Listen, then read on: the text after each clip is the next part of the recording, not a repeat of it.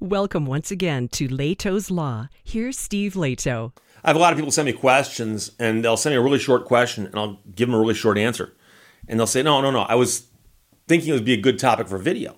But I've also people send me questions, they just ask me questions, and I look at it and go, that's a good topic for a video. So Nick sent me an email, thanks a lot. And this is a good one, by the way. He said, Steve, I really appreciate most of the videos you make. Thank you.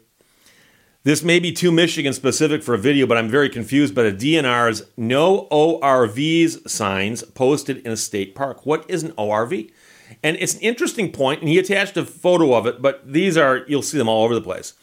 And there's a sign saying no ORVs, and then there's a little red circle with a line through it over what appears to be the silhouette of a guy riding like a ATV.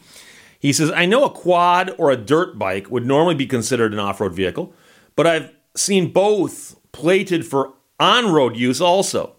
Conversely, I've seen Jeeps plastered with ORV stickers, and the sign does not say anything about just motor vehicles. So theoretically, the way this sign is drafted, can I drive my pickup truck down this road? Sign says no off-road vehicles, but my pickup truck's not an off-road vehicle. And so he's simply asking about the way the sign is phrased. What does it literally mean? What does it legally mean? And then where do we go from here? So interestingly, I guessed at this one because I know how the state of Michigan thinks. And I said, you know something? I have a sneaky feeling that no ORVs means no vehicles at all. And simply taking a vehicle and putting it off-road makes it an off-road vehicle. And I know it sounds like a bootstrapped argument, but it doesn't make sense that you cannot ride ATVs or dirt bikes or any of those things, but you can drive a Humvee. That doesn't make any sense. And so I wrote him back and I said, I think the fact that you take a vehicle off-road makes it an off-road vehicle. And so they're actually saying no vehicles of any type. But there's an explanation for that also. And then I looked it up before I hit send and found out I was right. So then I cut and paste the chunk and send it to him. I said, here you go.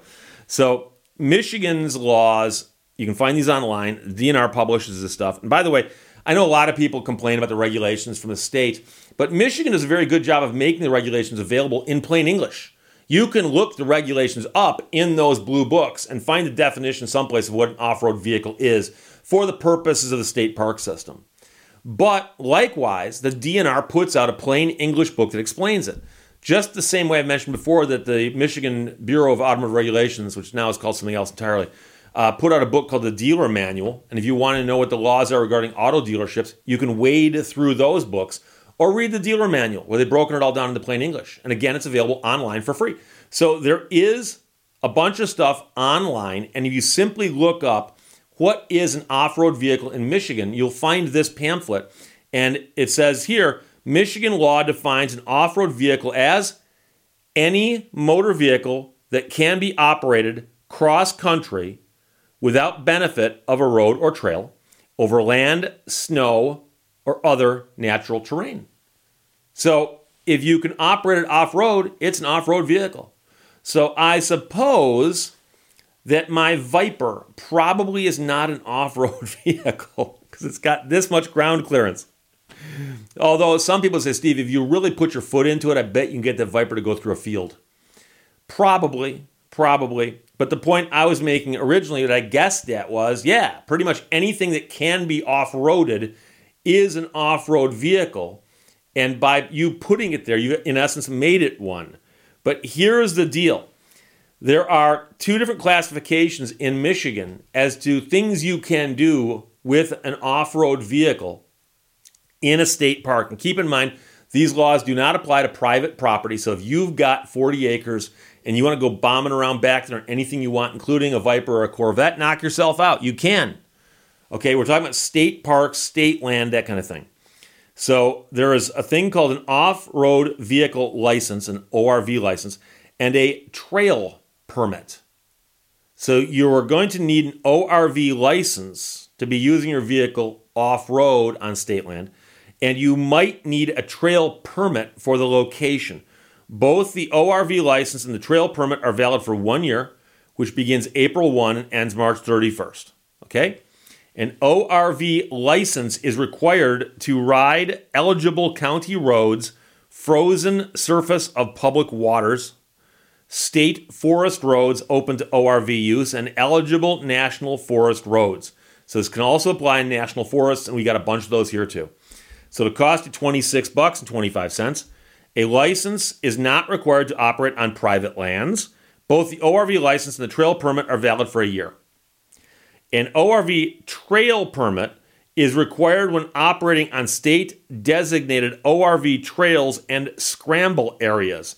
That'll cost you $10, plus you'll also need the ORV license. So $36 total. ORV trail permits are not valid as a standalone license. An ORV license must also be purchased. And a trail permit's not required in private lands. If you want to go on a particular kind of trail, you're going to need the trail permit. Okay? And the ORV license, you'll need that also. So here you go. It depends on where you're going and what type of vehicle you have. And there's actually a chart. It's almost like a graph with the axis and the axis. So the type of vehicle you have, for instance, can be a street licensed off-road vehicle. Can it be driven on designated ORV trails? Yes. But you will need both the trail license and the ORV license. Okay?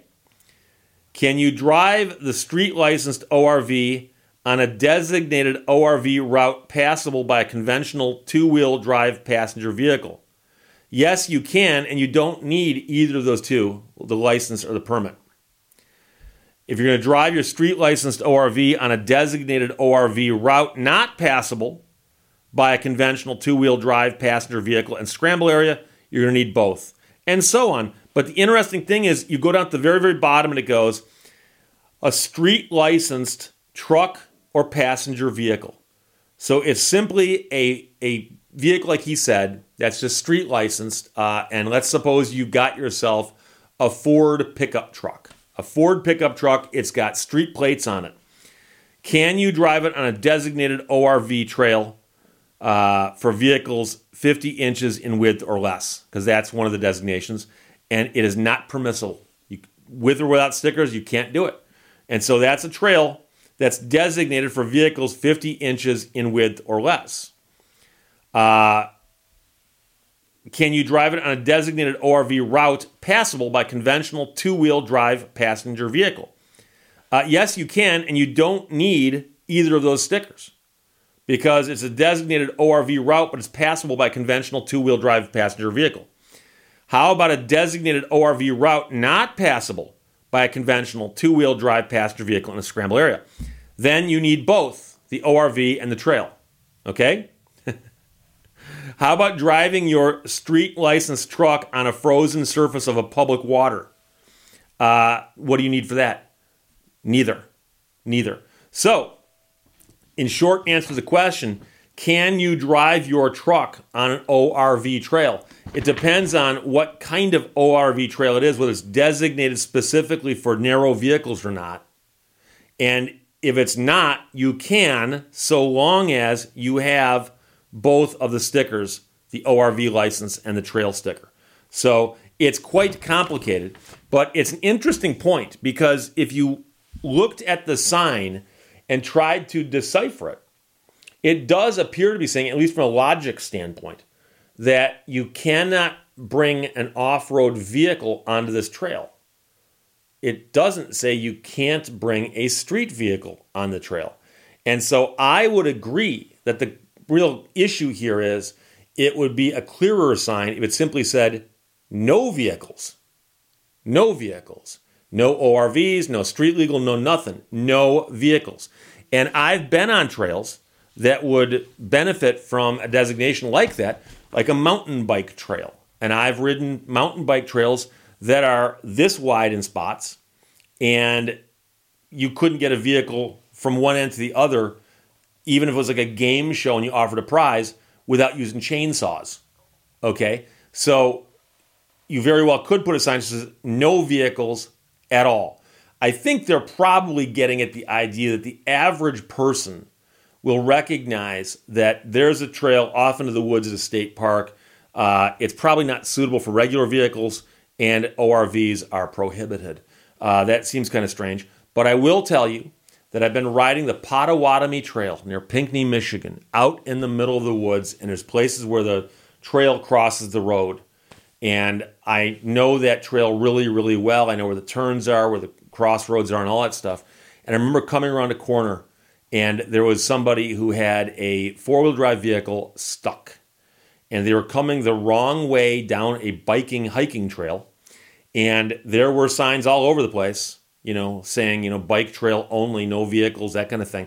And some knucklehead on a Sunday morning was just out taking a joyride with his buddies and had gotten his vehicle stuck. And when I'm out bike riding with people, we are often looking for adventures. And we've actually helped somebody. I told the story on VinWiki about how we helped pull a Jeep out of a ditch.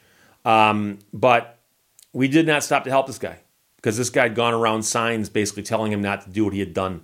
So how he got out of there, don't know, don't care. He wasn't there the next week when we drove by, so he did manage to get his vehicle out. But, it probably cost him some money. It certainly was embarrassing. So, Nick, thanks for the question. It was a good one. The question is, what is meant by the sign no ORVs? And yeah, no off-road vehicles, but it really could be interpreted as simply no vehicles at all. And if you've got questions, check out the Michigan's DNR website. And I suspect that most states have similar information online regarding their own park system. Questions or comments, put them below. Let's talk to you later. Bye-bye. Thank you for watching Lehto's Law. The two enemies of human happiness are pain and boredom.